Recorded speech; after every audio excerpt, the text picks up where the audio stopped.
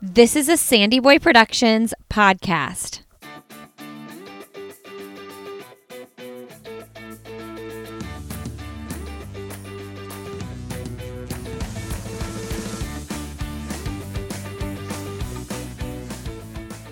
Hey everybody, welcome to I'll Have Another Podcast with Lindsay Hein.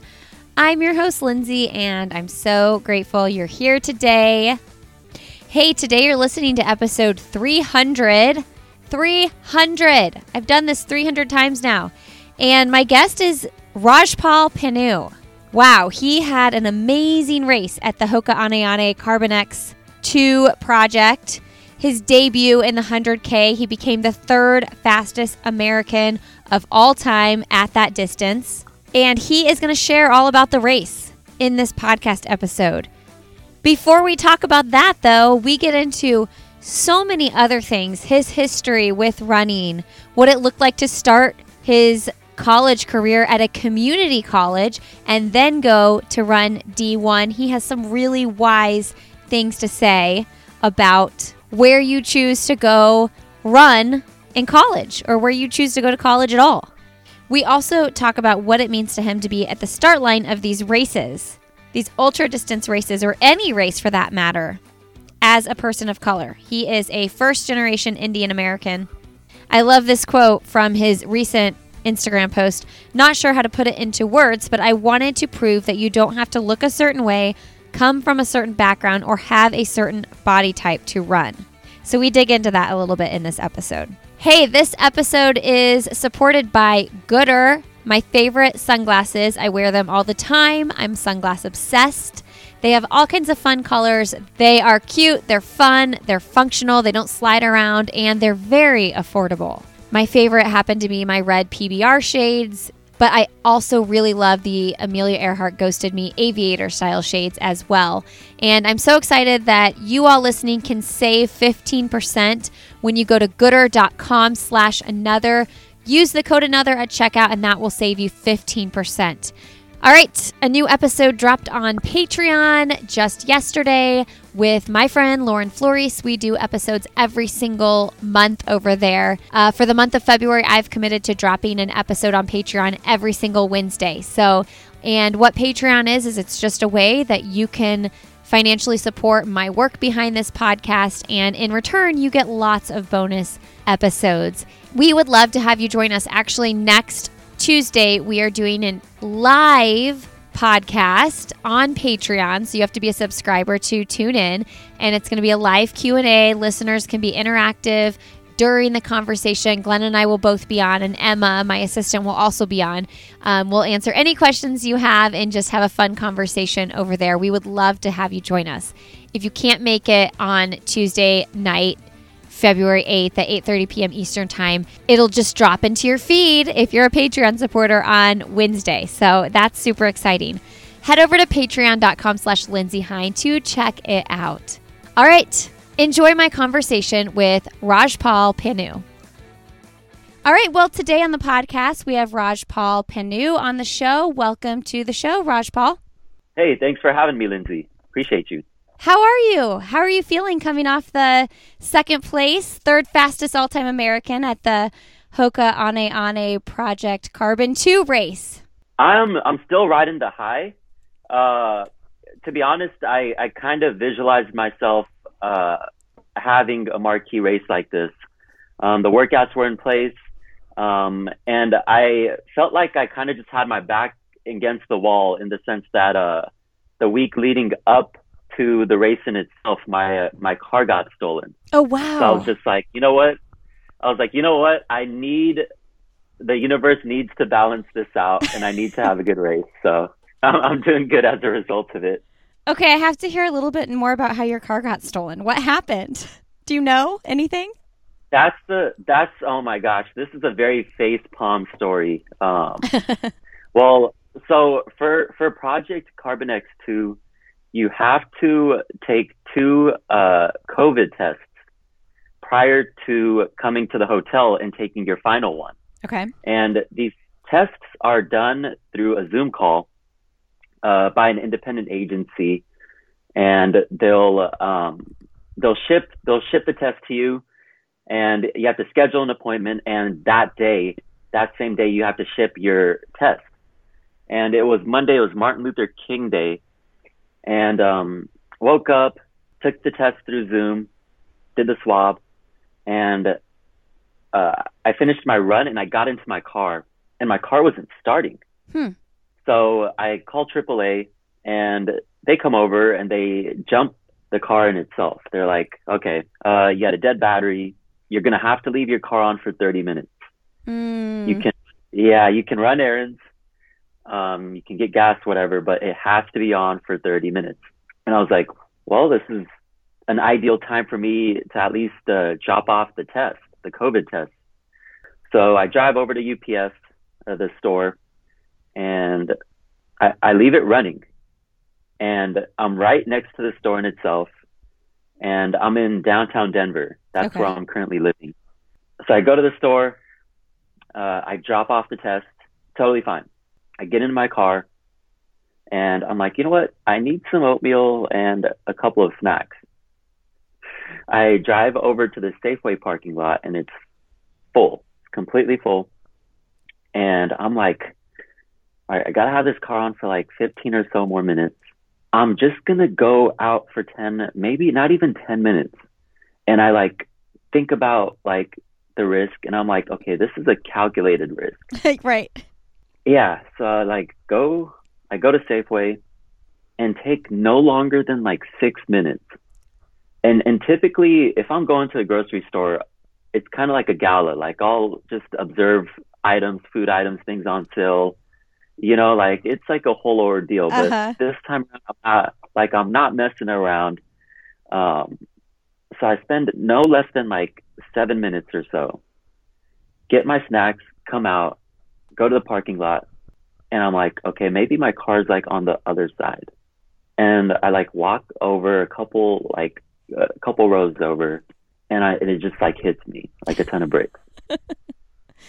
I'm like, your car is not here. Like I had to like give some self-talk. Your car is like, somebody took your car.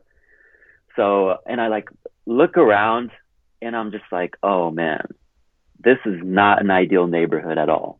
There's just a lot of people loitering, and it just like came into fruition.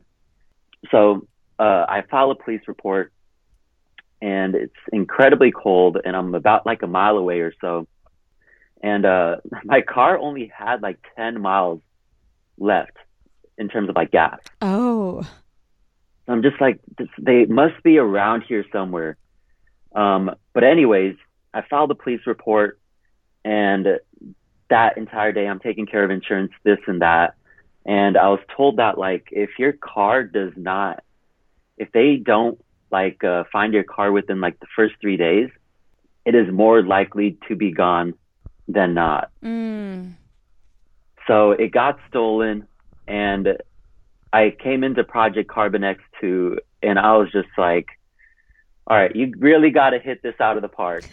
Because like I need to find a balance in the universe, you know, like I can't have 2 duds in 1 week. But the crazy thing was my car's actually been recovered. Oh, it has. But did you know yet when you started the race? No, I didn't find out until Tuesday after Project Carbon X2. Where'd they find it? I got a call. It was 12:30 in the morning. Oh. And it said no caller ID. And it just felt so ominous. And I had like weird goosebumps, you know, because like nobody gets a call at 12:30 in the morning, and it says no caller ID, right? Right. So I like answer my phone, and there's like a brief pause, and it's very staticky. They're like, "Is this Rajpal Panu?" And I was just like, "I'm sorry, who's calling?" They're like, "Colorado Police, we've recovered your car. And I was just like, no way. And they told me that the person that stole the car was trying to cash a welfare check. And the person who handles the welfare checks in the welfare department tipped to the police that the person cashing it in, like something was up with them in terms of like their like behavior or how they were like acting. So anyways, they tip to the police. They give a tip to the police, and the police comes over, and they find this individual in my car shooting up heroin. Oh, okay. Wow. Yeah. So they found this person, and they like checked the license registration plates and the VIN number. They're like, wait a minute, this does not match. So the woman just told me that, you know, this person has essentially been living in my car for a week, like doing drugs. Wow. And I asked them the state of my car, and she was just like, it is not good. His clothes are like all over the place. There are needles, like, and you know, still, it's still a huge win for me. I'm just like, you know what? I have a car. It's better than nothing. But it's currently, insurance is handling that ordeal. But, you know, in the time of a pandemic, like the last thing I want to do is like sit in my car, you know, or like take care of that. But it's currently in Denver, Colorado, in a storage facility. But long story short, I got my car back. So there is a sense of relief. Oh my gosh. Well, and how sad. I mean, just sad that person has come to that point in their life, but I'm glad that you did get your car back. Yeah, no, definitely. And it's, that was just a whole ordeal in itself. And as a result, I'm honestly a very careful person. Yeah. And I felt like I took a calculated risk. Yeah, you know? yeah, like, for sure. I feel like 99 times out of 100, something like that wouldn't happen, you know? Oh, 100%. I do stuff like that all the time. People are always shocked. Like, I'm always the one rolling the dice. I don't go to the gym anymore because we don't go to the gym anymore because of COVID and everything. But like, I was always the person that never locked my stuff. I'm always leaving stuff out. Like, I'm always a little bit too trusting of pretty much everybody. Yeah. And it's just interesting because like, if you're a little too trusting or, you know, if you're not as careful, like somewhere down the line, you can like, something like this can just really set you back, you know? So it's like, you kind of like, there's a way to like be careful, but not be paranoid. And I think I'm still like into that. Yeah. I mean, we park our cars in our backyard. It has like it's like you come in through a back garage and you shut the garage door to pull through, and our car's like in our yard closed in. But sometimes we park in the front, and I always leave my car unlocked when I park in the front because I'm like, I would rather someone get in and steal whatever they want to steal and just, you know, take everything valuable out than break my window and have to deal with like a broken window. That's my strategy. Yeah, that's what I've come to find out to be effective. I was getting lunch with a good friend of mine in Oakland, and you know, it's not uncommon to have car theft or like broken windows. And he left all of his windows down. Yeah. He drives a really nice car, and he just told me like, hey, if you leave your windows down, you're essentially just letting them know not to like, there's nothing you know, in not to break in. Yeah. There's literally nothing in. Yeah. It's brilliant. Yeah, for sure. Okay, well, let's talk about the race. I'm going to read your Instagram post. I put it on my Instagram today. Not sure how to put into words, but I just wanted to prove that you don't have to look a certain way, come from a certain background, or have a certain body type to run. What exactly does that mean to you coming off this race and these recent successes? It means a lot of things. I feel like if you're a person of color in endurance running, at least in the U.S., I feel like there's subtext whenever you toe a starting line. Like I feel like you're like telling your own personal narrative, but that narrative is kind of like open to interpretation for the most part, but you feel like the audience has a general understanding as to like what you're depicting, like when you're on the starting line. So that's one thing that I like really hold or grasp onto.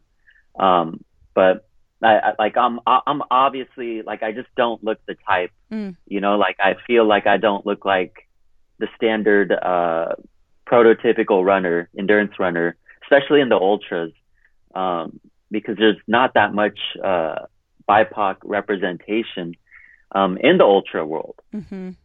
So for me personally, I feel like it's like kind of like my own way to express an act of rebellion, to demonstrate, to like show that like I'm not like some individual that's like boxed in or feels that he's like boxed in, and that my like subtext is depicting something where like I'm kind of just like fighting those said notions, of like feeling like I'm boxed in, or like just like going against the grain, as to like what that runner looks like.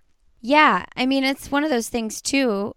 When you see someone who looks like you doing something, you're more likely to think you can do it. And I'm talking about like, a little kid, like a 10-year-old or a 15-year-old seeing you on the start line thinking, oh, it's not just a bunch of white people at the start line.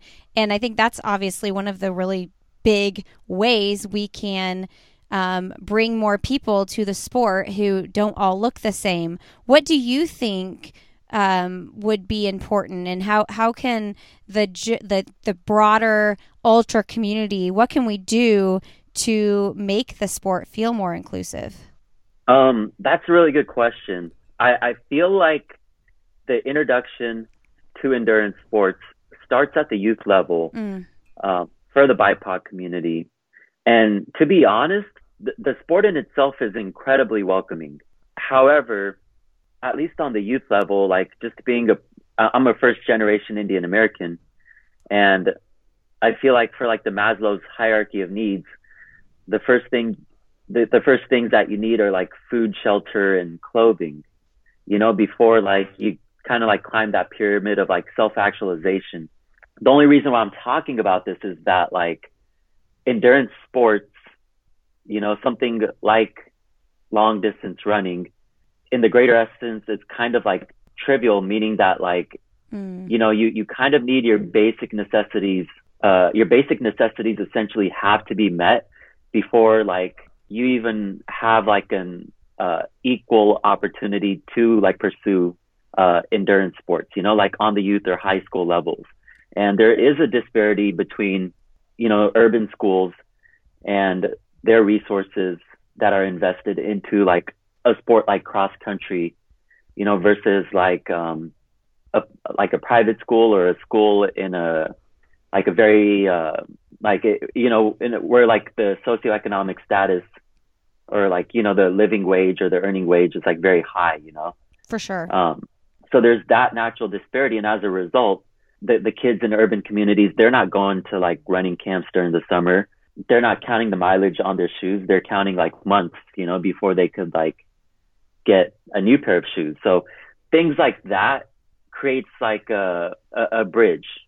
So I always told, and I remember just trying to get recruited in high school, I ran like a 9:32 2-miler, which isn't D1 worthy. Like most D1 schools are not going to contact you, but coaches need to understand like, hey, like what's their like ceiling really?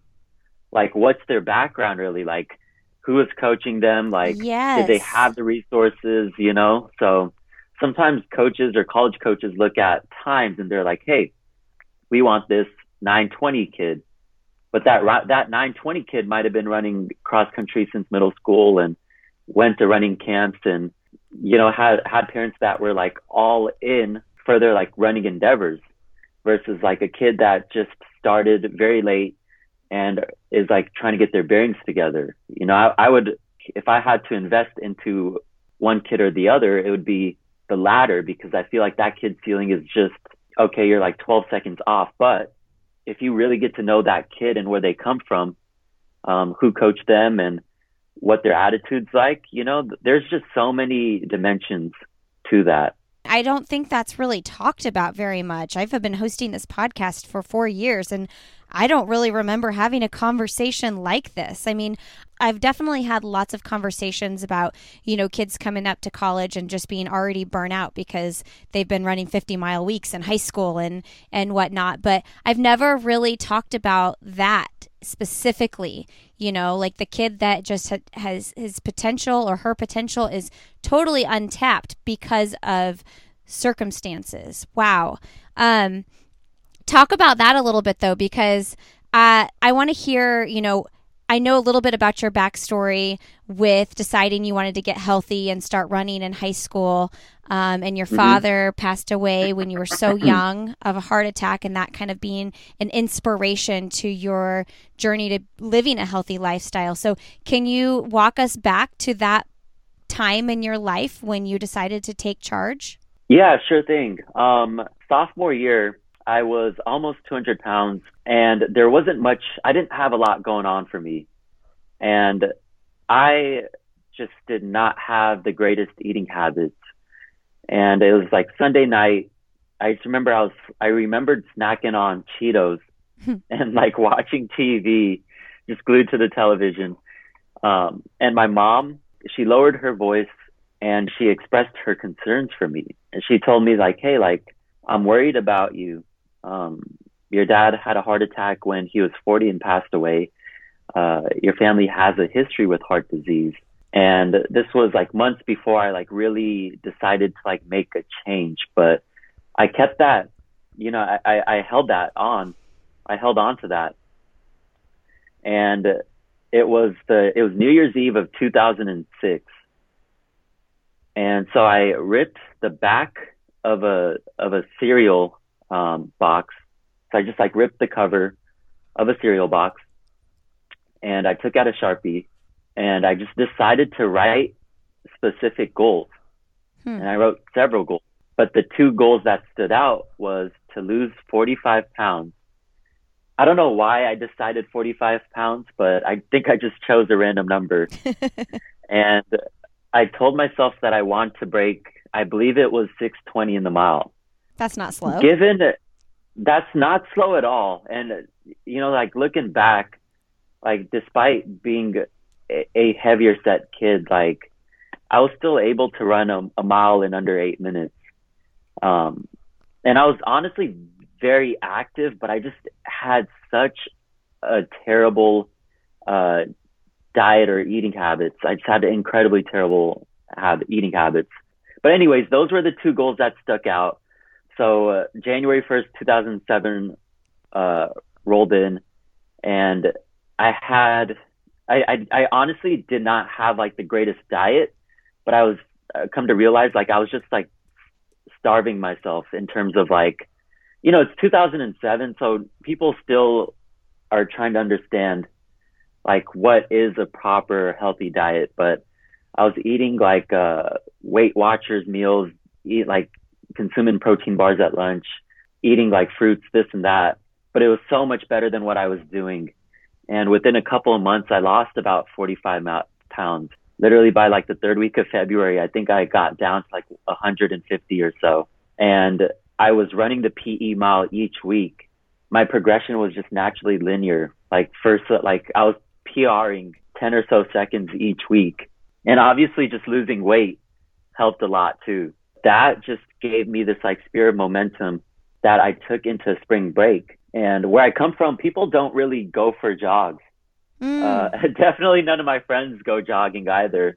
But I remember watching a random Tylenol commercial about this guy, and he was just like, I like to run until I get lost.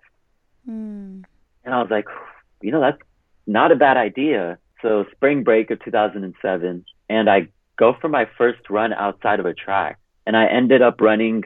I ran, or I jogged / walked / stopped like a total of like 5 miles, and it took me a couple hours. But that was like my first run that was longer than a mile, and I was just dead for like the next few days. It's wild that a Tylenol commercial spoke to you in that way. I mean, that's a Tylenol commercial is part of this story. It's crazy. It's really crazy looking back at it, and how like one random commercial about a person just running until they got lost. And it's just interesting. Like I really don't remember like what, like that's what inspired me, but I don't know like why it spoke to me or resonated with me so well. Wow.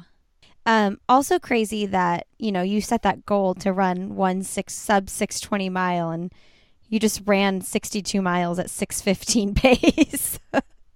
Wild. Yeah, no, I would have never imagined. I really would have never imagined. And looking back at it, it was a short-term goal that I was just heavily invested in. And I feel like sometimes people will set goals years down the line, and which is great. You know, we all need goals and we all need something to strive to or strive forward to. But sometimes if you set a goal that's just so close to you, and you're just naturally going to get invested into that goal. And when you reach it and you succeed, naturally, like, opportunities are going to open up. As crazy as that may sound. Yeah. So I have another podcast. It's a parenting podcast. And I was just interviewing someone else about goal setting with your kids, something that I would like to do. I haven't really figured out the best way to do it with my kids. My oldest son is 8, and he's a little bit hot-headed and like doesn't ever want to sit down for anything. But anyway, my question in regards to that is, did you have anybody in your life that taught you how to goal set, or was that just like out of nowhere you were like, I'm going to set some goals for myself? No, not at all. I played I played soccer until I believe like the 5th grade in terms of like organized sports. And then I had one stint of playing basketball, like in the 7th grade. And to put things into perspective now in schools, and I'm a teacher, we work with our kids, like setting, process goals. You know, like typically you'll like talk to a kid, and if you're like lecturing your kid, like, hey, like, if they got bad grades, like, your grades are bad, like, what are you going to do? They're naturally just going to say like, oh, I'm going to get better grades. And then your next question is like, okay, how so? They're like, I'm going to study hard. And more times than not, unfortunately, they don't succeed at their goals or that specific goal. And some of them do, you know, they like study hard and they're just like, oh, like that just means more time studying. But you kind of have to ask like specific goals, or you have to ask essentially guiding questions in which they scope out process goals for themselves. So if they're like, well, I'm going to study harder, and they're like, how so? Or you're like, how so? So you're kind of like scoping in until you entice them to like really ask a metacognitive like question for themselves, like, wait, hold on, how am I going to like study harder? And sometimes they'll reflect and be like, you know what, like, I've been watching too much TV, like maybe a process goal that relates to me getting better grades is spending less time watching TV, or hey, like, I'm going to sit down for an hour and read. So that hour of reading is a process goal that serves the goal of studying harder, you know? Yeah, for sure. So share with us a little bit about what that going to college process looked like. I was doing a little research, and I loved what you shared about, you know, like, everybody wants that big D1 experience. Like, that is so, like, that's put on a pedestal. And, you know, you personally got those letters from D1 coaches that said, hey, your times just aren't there. Like, you're just not fast enough for this program. Talk a little bit about the beauty in going to a D3 program or like a junior college route or something like that. I mean, I remember not getting accepted to a lot of colleges. I'm not talking about athletics, just academically, and being embarrassed and like wanting to do what all my friends were doing. And the thought of going to an Ivy Tech or something felt embarrassing to me at that time. I think times are changing now and people are looking at that differently.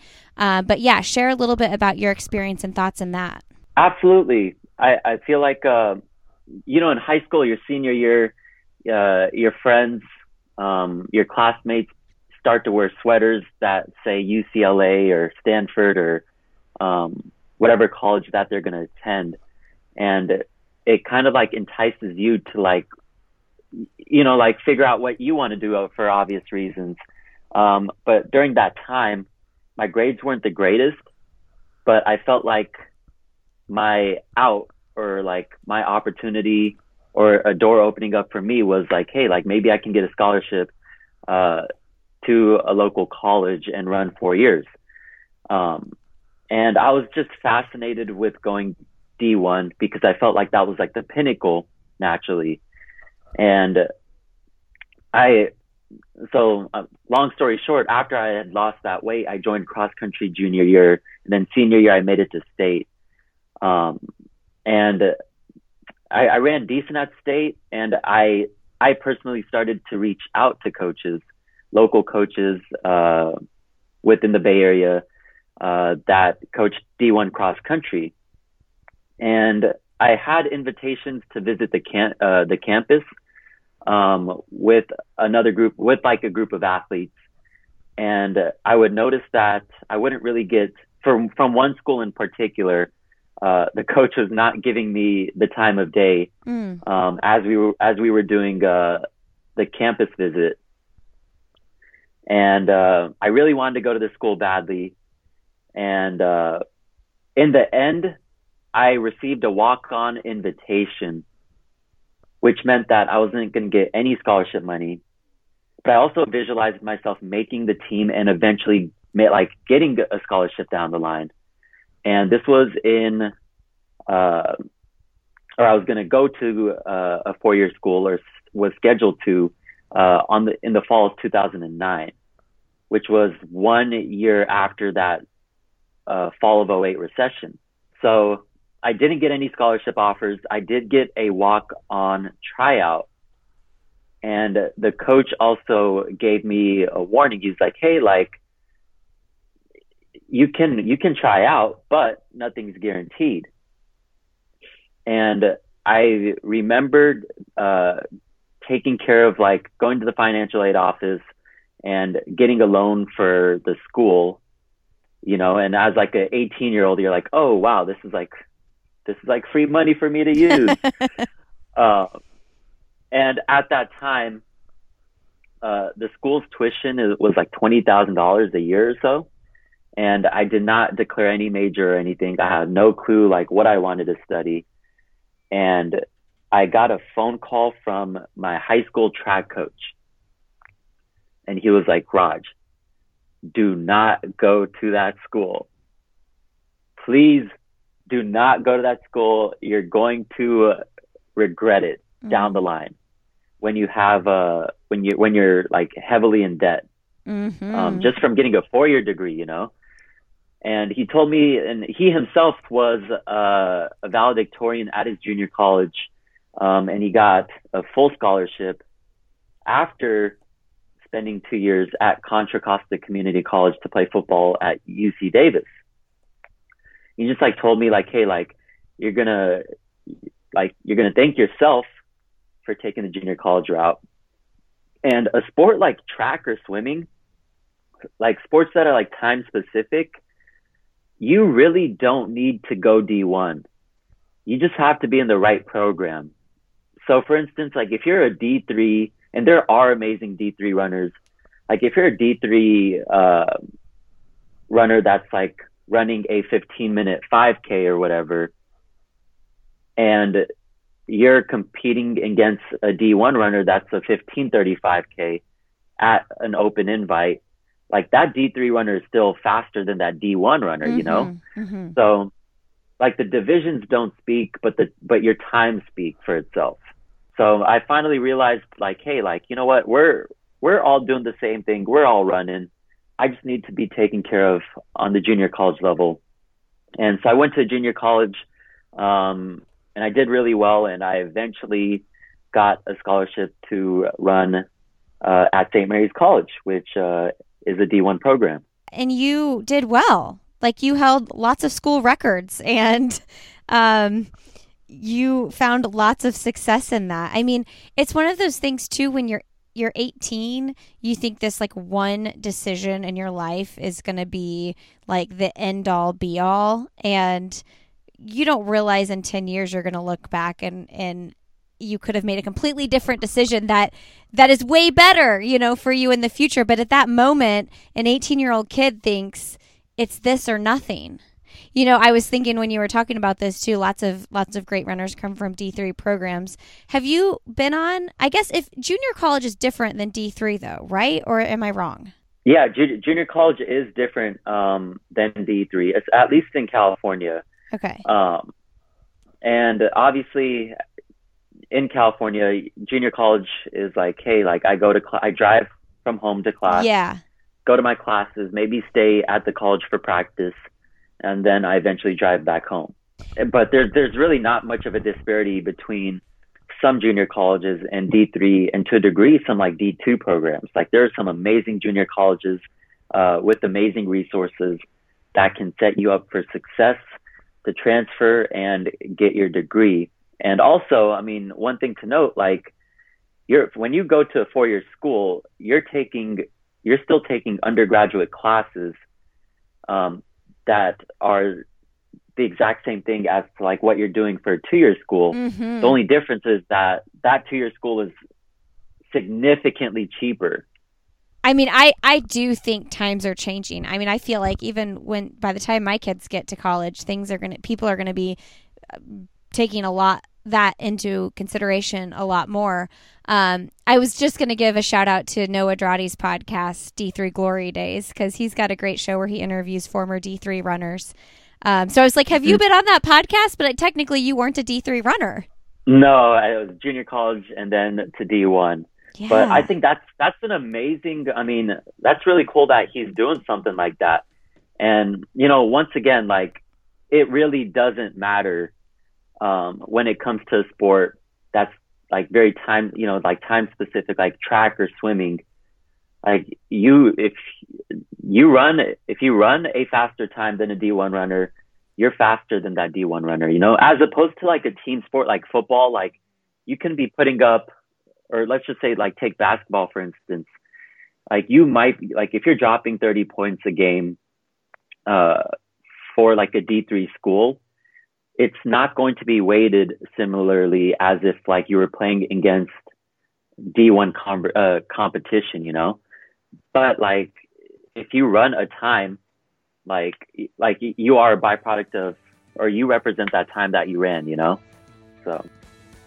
Hey friends, a quick break here to give you a last minute push to go sign up for the Donna Marathon weekend.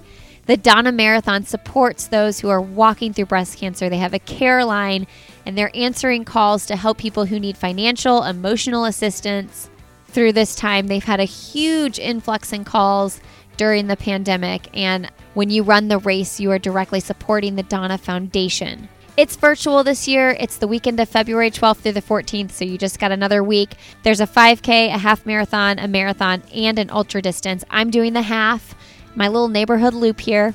You all can save $5 when you go to breastcancermarathon.com and use the code Lindsay5 and know that your registration will support the Donna Foundation. I also just wanted to mention on Friday, February 12th, there is a conversation I had in collaboration with the Donna Foundation, and that is with Alicia Montano, Steph Bruce, and Sarah Vaughn, a fearless mother runner conversation where we really just talk about running and motherhood and our passion for both of those things and how we all navigate that. That is going to be at the Donna Foundation's virtual seminar. So you have to RSVP, but anybody can watch it and listen. I'm going to put the link to get registered to RSVP to show up in the show notes of this episode at lindsayhine.com. That will also be emailed to your inbox if you're subscribed to our newsletter. So make sure you're subscribed. You can subscribe on my website, lindsayhine.com. There's a little pop-up. Or email Emma at sandyboyproductions.com if you'd like to be added to the weekly newsletter over there, which gives you the show notes every week. So if you listen and you're like, oh, I meant to look up this book they talked about or whatever, those are then delivered to your inbox every single Friday. So you never miss out on what we talk about on the show. All right, friends, enjoy the rest of my conversation with Raj Paul. What a gift that your coach gave you to give you that advice. What was your mom saying in all this? She was supportive. She was incredibly supportive. She drove me to recruiting trips in San Francisco, Sacramento. And she finally saw me like really hitting my stride in terms of like finding something that I'm good at, that I'm investing my time into. So I like, I think just being a first generation Indian American, like seeing that like your son's getting like at least like being asked to visit colleges is still like a huge deal in itself. Mm. So I think we both overlooked like student debt Yeah. or like fees or tuition because we're like, hey, like you're going to college and that's a good thing, you know, like a very black or white perspective. Yeah. So your mom lives in the United States, but the rest of your extended family lives in India, correct? That is correct. Yeah. I'm actually here. I'm currently living in Denver, but I'm visiting my mom, in the Bay Area. And I grew up in Hercules, California, which is 20 miles north of Oakland. Nice. So I know obviously this past year because of the pandemic, probably not, but do you get back to India to visit family? I visit every other year. Okay. That's typically my goal. My family lives in northern India, a place called Punjab, and my family are farmers. Okay. They're like hardworking farmers, and it's a nice juxtaposition from the lifestyle that I'm living out here. And I really enjoy the simplicity when I do visit. Yeah. So did your parents grow up in India? They both grew up in India, and they both immigrated right before I was born in 1990. Okay. I wonder as you get older and, so you're born in 1990. So what does that make you? How old are you? I'm turning 30 next month. I was born in 91 of February. Okay. Turning 30. How does that? Yeah, right. Yeah. I'm 37. Tell me your feelings on turning 30. It's so weird because I remember when I turned 23, I was like, whoa, like I'm turning 30 in 7 years. and like 15 or like turning 16 was like yesterday for me. So I was like doing this like weird math in a sense where I was just like, sure, wow, like 30 is going to be tomorrow, quote unquote. But like, as I'm turning 30 next month, I really don't have any anxieties. I'm very satisfied, or like I'm content as to like where I'm at in life and like what I'm doing, and just doing or like performing at PCX2 kind of like diminished any said anxieties that I might have had about turning 30, because like it's really, sometimes you'll ask existential questions that's like, hey, like where am I at? Mm-hmm. Like what am I doing? But like, to like accomplish or to like run 100K and it being like your breakout race the month before you turn 30, like it just puts things into perspective in the sense that like my life is not over, as I might have thought for some weird particular reason when I was like 23 years old. But I'm turning 30 next month. I feel great. I honestly don't feel like I've really reached my potential, both physically or just or mentally, in the sense of like how I perceive myself in this like space. For sure. I know. I have this like weird obsession. Maybe it's not weird. Maybe more people have it than I think, but like just with age and just like seeing timestamps on when things are done. And I'm sure that felt very rewarding to hit a really big goal and accomplishment right before turning an age that tends to be like a marker. Anytime there's a 0 on the end of the age, it's like, okay, here we're entering a new era here in our lives. But as I've talked to so many amazing runners on this podcast, like in particular, I think of Roberta Groner, who was running like 2:29 marathons at 42. I've really been able to like step back from the age thing a little bit and just be like, okay, you're as physically healthy and mentally healthy as you can be right now in your life, regardless of how old you are. So like focus on that feeling over the age. But, you know, as I creep up to 40 in 3 years, I can't help but kind of obsess over the number, you know? That's totally fair. And, you know, at least in endurance sports, my personal belief is that your peak is not until your mid to late 30s. And for some, it might be like until they're like early 40s, simply because if you stay consistent, you know, with your training, with the volume through time, like you're just naturally going to get better as a result of it. The only caveat is like staying healthy. Mm-hmm. So if you can just be on top of your game, taking care of your body in an essence, like, and I really feel like things like resistance training, like working on mobility, like that goes hand in hand with the volume that you can manage. And so if you stay injury free and you like keep doing this for the next several years, like your peak, in my opinion, is really not until you're like the ages that I've said. Yeah. The catch is just being on top of those little things that you can like so easily like put off, you know? Oh, for sure. 100%. You got to, the older you get, the more of that side work you really just have to do. It's like a non-negotiable for sure.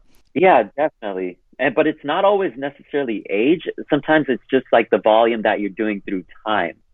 Right. Yeah. That's in correlation to like the work that you need to do to like supplement or like to create that durability that supports your body. Do you do a lot of extra, like outside of running? Do you do a lot of lifting or plyometrics or resistance training? Definitely before I like really get my volume or like my mileage up, whatever amount of time that I typically do doing that is dedicated to like resistance training, body, like working or like doing working with like your own body weight. Mm-hmm. And also I got into nunchaku, which is like swinging nunchucks. So I like early on I would just practice that type of martial art just to supplement cross training, because you kind of have to have really good posture or else you're going to get whacked with it. So I kind of just made it fun for myself, and I would like interval it with like planks. And that's what I've come to find out, that that like something like that's like very abstract or just like very like left field, it just works for me. I saw that on your Instagram. I have it in my notes to bring up actually. And I think that's so fun. I'm like, you know, people complain about cross training. It's like, well, find something that works for you. Like I don't know any runner that has ever said they took up nunchaka for their cross training until you. And it's like, that didn't just like fall into your lap. You seeked it out. I seeked it out, and it was kind of just like a moment of clarity. I'm like, as like a runner, or at least from my personal journey, when I'm doing like cross training, or if I'm doing like injury prevention exercises like lunges or planks or where things that need really good posture, and I'm like trying to like at least build my like tolerance in the sense of like adding minutes or seconds to like my workout, typically I'll compensate with a lack of like good posture. Or there'll be days like after a long run, you're just like, oh my gosh, I just need to get this over with. And naturally you're just not going to like really focus on those muscle parts, and you might just have bad posture as a result of it. But I was like, I just randomly started I was watching Bruce Lee swing nunchucks, and his posture is amazing and his physique is amazing. And I'm just like, wait a minute. This is literally a tool where if your posture is not right, you're going to screw yourself over. It might sound a little over the top, but it's personally helped me a lot. And doing something fun like that, and if I get bored of that, I can just go immediately into like doing a plank after. So that's one thing that I've like really changed. Nothing's like really like it's not very monotonous, like my cross training as to like what I do. It's a lot funner, and I felt like I've like really benefited as a result of it.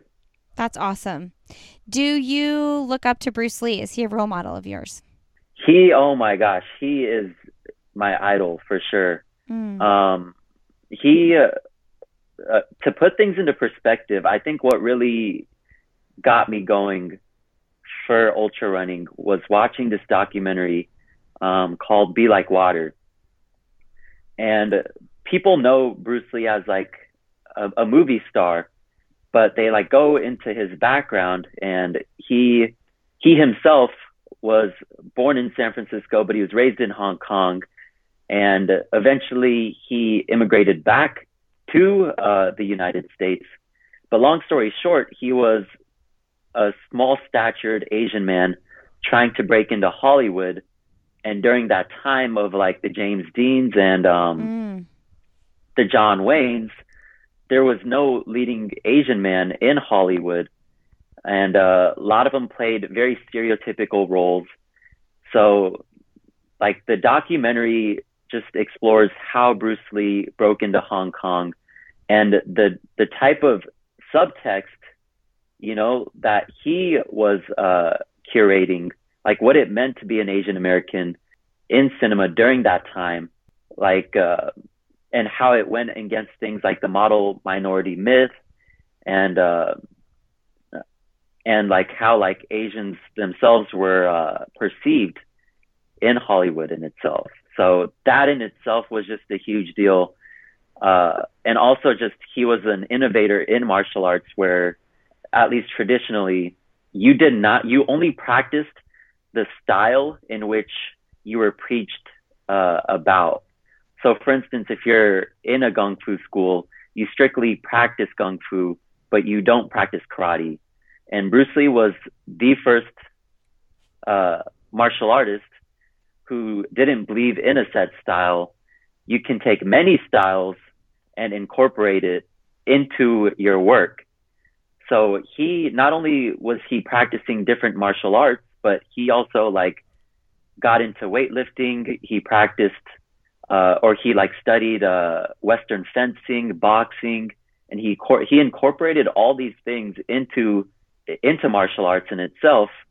And it kind of just made me reflect. I'm like, hey, like, you know, to a degree, sometimes training for a race can be so traditional. It can be so black and white. Like, why not take styles like outside of running in itself and incorporate it? And so I was just like, you know what? I'm just going to practice nunchaku. Like, it is so left field, but there are some things that are very transparent to running and to some of these exercises that you're doing. And it's also fun. That's so cool. That's so cool.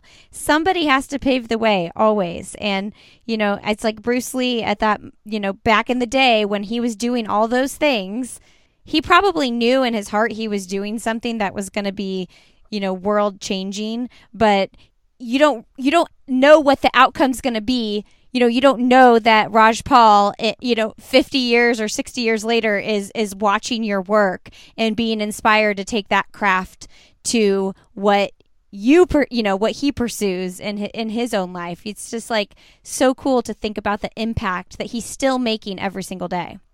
Yeah, no, absolutely. And his brother and his daughter still speak or refer to him in present tense. Sorry, I'm butchering my words. Me too. But anytime, totally fair. Anytime Shannon Lee, his daughter, anytime she's being interviewed, she introduces her father in present tense. And it's such a juxtaposition as to like how the West views somebody passing on. Because, you know, we'll say like, oh, they're gone, or they're not here, or, you know, they were a great person. But outside of the West, what I've come to find out, if anybody's had a significant impact on you, they'll refer to that person in present tense because they're still living on in a way, you know? Wow. So cool. I could talk forever about this kind of stuff, and I find it so fascinating, and I appreciate your insight. I appreciate you for sure. And I was also like, man, this is a really good interview, and we have not touched PCX2. I know. We have like 25 minutes left. So I know. I was like, this is too fun. And also for the listeners, Rajpal is a teacher, and he has to get on and teach his students in like 25 minutes. So let's move to, and I want to talk about the teaching a little bit too, but let's move to the race. So to catch everybody up, Rajpal debuted the marathon in 2:17 at CIM and went on to run the Olympic trials this past, well, I guess it was last year in 2020. But let's talk about the actual, your debut in the 100K for the 62-mile race at this project. What were your goals going into this race specifically? Well, I wanted to run a 6:12, which is exactly 6-minute flat pace. Okay. And the world record was 6:09 and some change. And all these runners, there were about 5 runners that really wanted to go after the world record. And everyone else essentially wanted to break the American record, which is 6:27:15. And there were literally just 2 groups. And I told Mike McManus, who's the global marketing director of Hoka One One, like, hey, Mike, like, I'm a lot fitter than American record pace, but I'm just not there at world record pace. And he just like gave me this quizzical look, and he was just like, you know, you should probably just latch on to American record pace. And so I was kind of just, I was very hesitant leading up to the race in itself, as to like what I wanted to run specifically, until I ran into Jim Walmsley in the hotel. And Jim himself is just an absolute student of the game. You know, he lives and breathes his work, and he studied the 100K and ultra running in itself. And he was just like, he was very specific. He told me that at least 2 people are not going to finish within that world record pace group. They're not going to finish the race. And then he also just told me to, I don't remember what specific article, but he essentially sent me an article about the history of the 100K and how the 6:09 in itself was actually wind aided. The person that ran 6:09, so the person that ran 6:09 ran it with the wind with him. And so it was wind aided, and he probably, if he were to convert it, he probably would have ran like 6:13 or 6:14 or so. I'm not sure. But anyways, that time in itself was just, it's a mountainous task to like really tackle that. I don't think many people really gave respect to it. And so I just like, you know what, I'm not going to go world record pace. I'm just going to go a little bit faster than American record pace. And I was just like, you know what, like, I think I have an outside chance of making top 3. I really felt like Jim himself was like head and shoulders like above those that were going with him at that pace. Mm-hmm. And I was just like, you know what, like, I don't think many people are going to survive this attempt, survive this attempt. And the PCX2 in itself is a 9-lap course. So anytime you have the wind with you, you're going to have the wind against you. And we did not get to preview the course. So I felt like I just had this like weird intuition that more than 2 people, along with Jim, who told me that as well too, like, we're just not going to make it. And I was just like, you know what, like, if I can just stir on the side of caution, I can perhaps have a top 3 performance. So that was my specific goal for PCX2, top 3, and to break the American record. Okay, how many people ended up going out with Jim? 5 people went out, not including the pacers. Okay. And so then you're targeting this American record pace. How much of the race do you run with other people, and how much of it do you run alone? I ran me and one Swedish runner latched onto a pacer that was essentially the chase pack behind the world record group. Everyone else was literally on pace for the American record in itself. I also understood that if I at least tried to attempt 10 minutes faster than the set American record, that time can also be used for bathroom breaks, for if I'm not running the tangents properly, or if I like slowly fade away. So I was just with that group exclusively. And so I decided to go for 10 minutes, let's like a 6:17, with Ben Robinson, and Ben himself stuck with us for 22 miles. The Pacers had options to run 22 miles or to run upwards to the 50K. After that, you're on your own. But the purpose for that is to, like, if you run with them, you can at least get a course preview and like how you can run the tangents a little better, or else you're going to run longer than what you expect. So you run the 6:28:31, which is a little bit off that American record that you were going for, but it does put you at the third fastest all-time American at that distance now. We have Jim Walmsley, obviously, who was a heartbreaking 11 seconds off that world record. And then that standing American record that was there, and now you. What does that mean to you? It means a lot, you know, and but to be honest, it's a little bittersweet. Yeah. What people don't know was that I had diarrhea when I ran that race. It might be TMI, but I used the bathroom upwards to, I believe, 7 times. Whoa. Yeah, and it ultimately cost me the American record. And after the race in itself, you know, we had a very safe social gathering from a distance, with masks and whatnot. But I was hugging the toilet hours after the race in itself, and I was just like, what is going on? But long story short, I was like calculating the time, and there was about 5K left, and I was like, I am literally on American record pace. But I just had to use the bathroom, and I'm just like, oh my gosh, like, I don't think I could hold on. And so I found the last porta potty, and it might have taken 30 seconds off or so, but ultimately, like, I felt like it kind of just like ended up costing me the record in itself. So it was like bittersweet in that sense, but in an overall perspective, doing this as like my first 100K attempt, I'm actually very, I'm like satisfied, because, like, you know, there's just so much more room for growth. It's just unfortunate that the new American record is 6:09 and some change set by Jim Walmsley. Like, thanks a lot, Jim. Yeah. So there's no room for error apparently, and hopefully I can get my bathroom breaks out of the way before the race in itself. Oh, well, yeah. I mean, that last bathroom break for sure, but like all of them combined for sure killed the American record. Did you figure out, was it something you ate, or just like your stomach wasn't agreeing with you that day? We the night prior, so our meals were fixed by Hoka and the hotel that we stayed at, but we also had an option to order from a restaurant or whatever. But the night before, the hotel was serving lasagna with meatballs.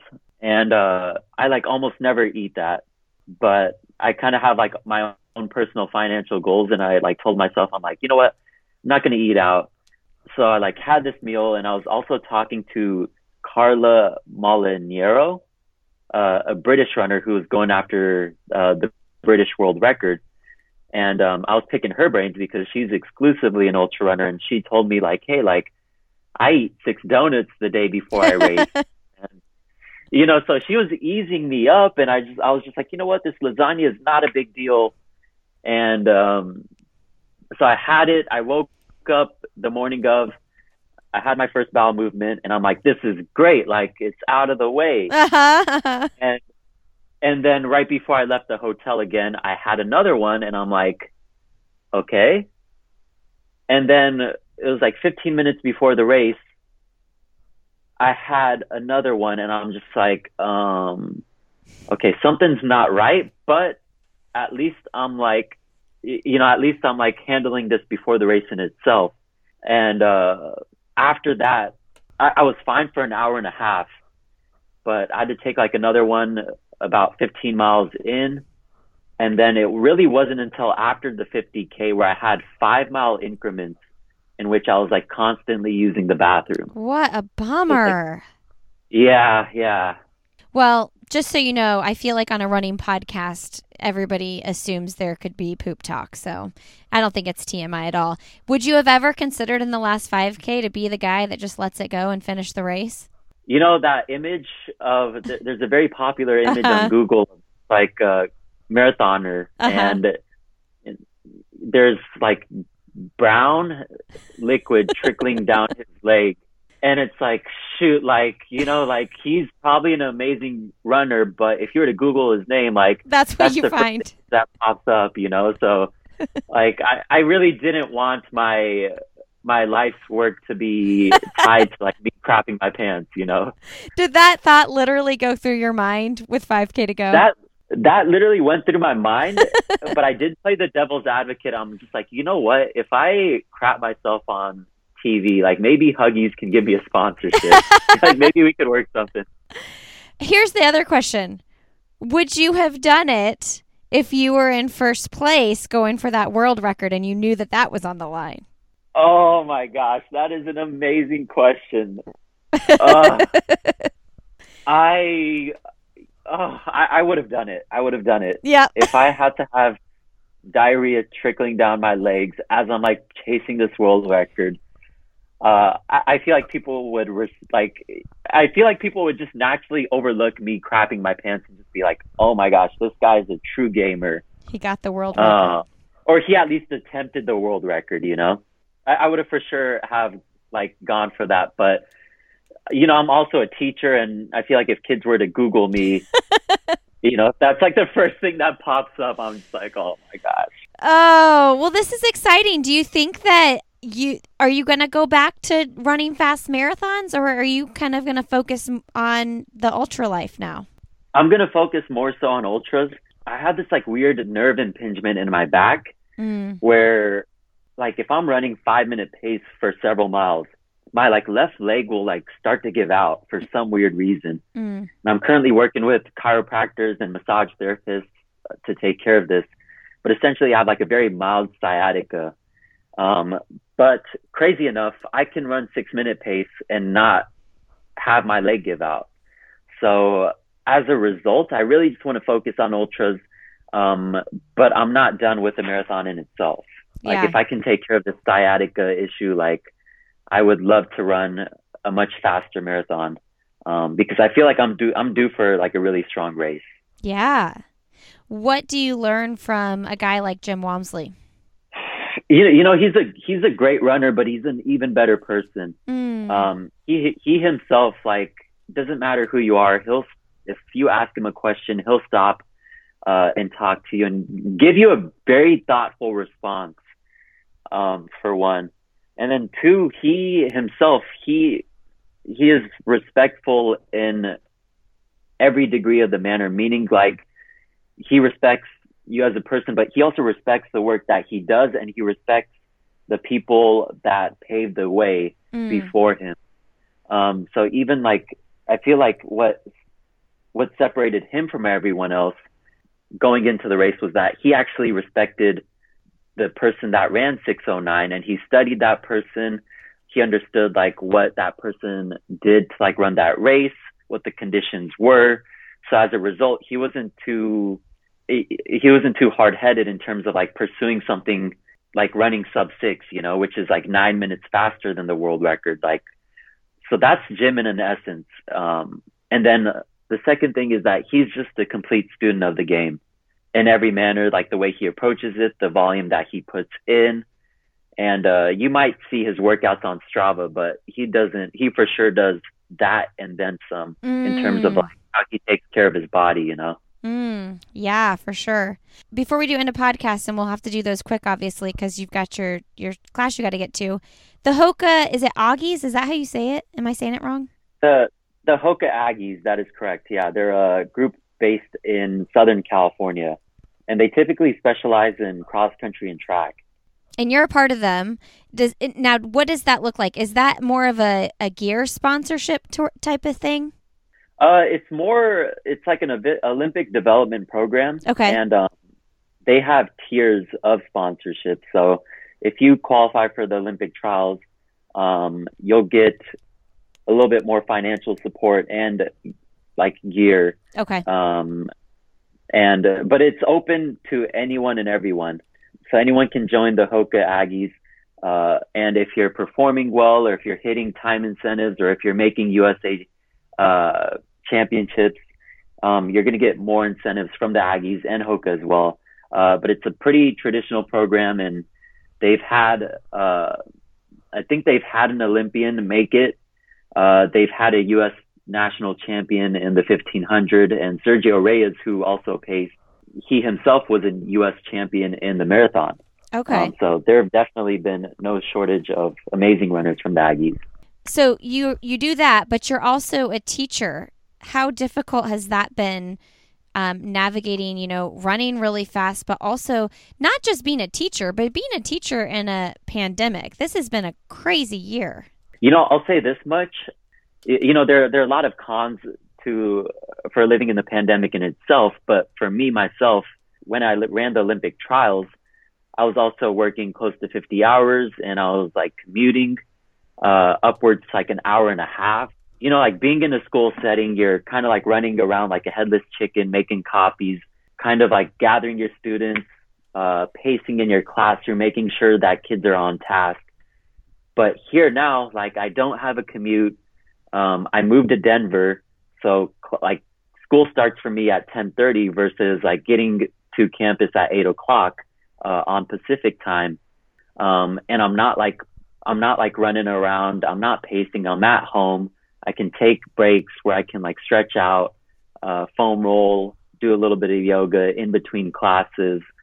So it's benefited me a lot, in a sense that I can put more time and effort into the running that I do.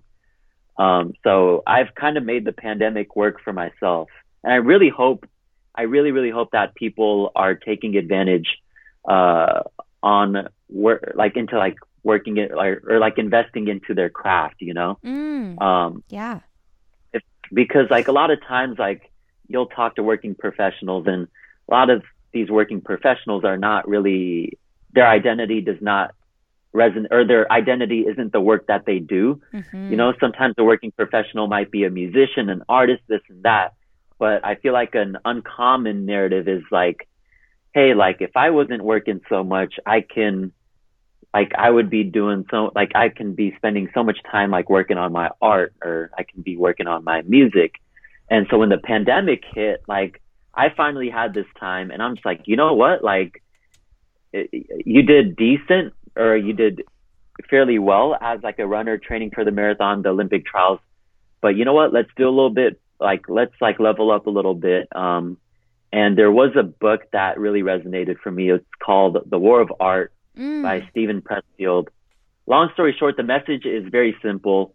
He talks about resistance, and resistance is something that's like invisible. So for instance, if you're a writer and you're like trying to write this novel that you can like at least visualize like the end goal as to like what it looks like in its final form, you have to fight like the invisible resistance. And for like a writer, it might be like sitting down and doing the work on a weekend.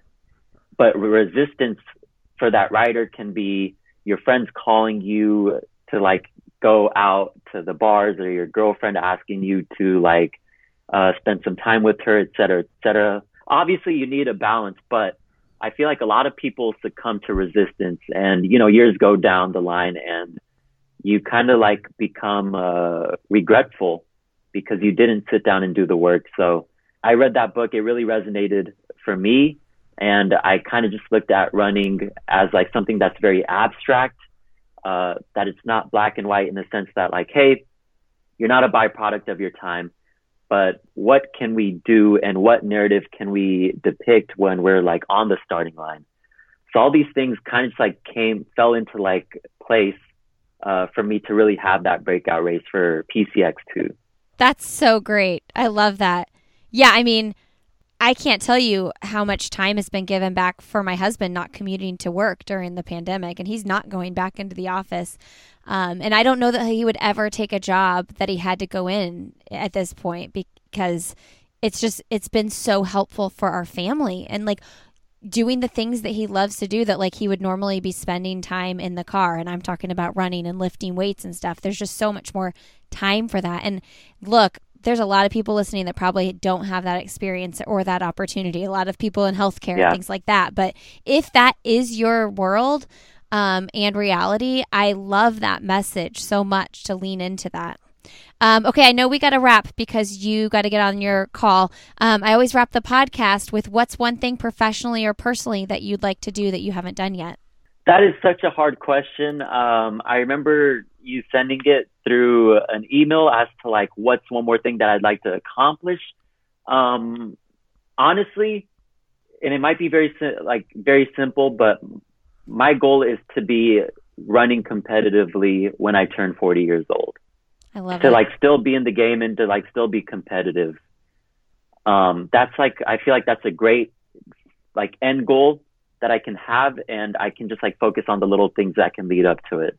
Who's someone fun, motivating, or inspiring you'd like to have coffee, tea, or a cocktail with? I think I've already referred to this person, but definitely Bruce Lee. I would just love to pick his brain. Yeah. In a perfect world or scenario, I could probably talk to him and just like really ask him specific questions and like what he's done and like why he did those things. And what is your last message, your one message you want to leave with our audience today? Find what works for you and really specialize into that work. Don't get don't lose focus trying to think of like a lot of things. Just focus on like one thing and really make that your work. So good. All right, Rajpal, you go teach those students. Awesome. Thank you, Lindsay. Thank you for having me. Hey, friends. Thanks for being here. Thanks, Rajpal, for coming on the show. Get yourself signed up for the Donna Marathon weekend, virtual weekend. Go to breastcancermarathon.com. Use the code Lindsay5 at checkout. And grab yourself a pair of Gooder shades. Gooder.com/another. Use the code another for 15% off. You can find Rajpal. You should definitely follow him. His Instagram is great. He has lots of inspiring things to say. And I'm so excited to have a new person to follow and cheer along. So he is Light Ninja, RAJ, on Instagram. You can also find me on Instagram. I am Lindsay Hein 626. You can find me on Twitter at Lindsay Hein. And I'm on Facebook. I'll have another podcast with Lindsay Hein where we have a group as well. Don't forget, you can learn more about the Sandy Boy Productions Network when you go to our Instagram page, Sandy Boy Productions, or look us up, sandyboyproductions.com. Thanks for being here. I so appreciate each and every one of you. Have a great rest of your Friday, a wonderful weekend, and as always, I will see you next Friday.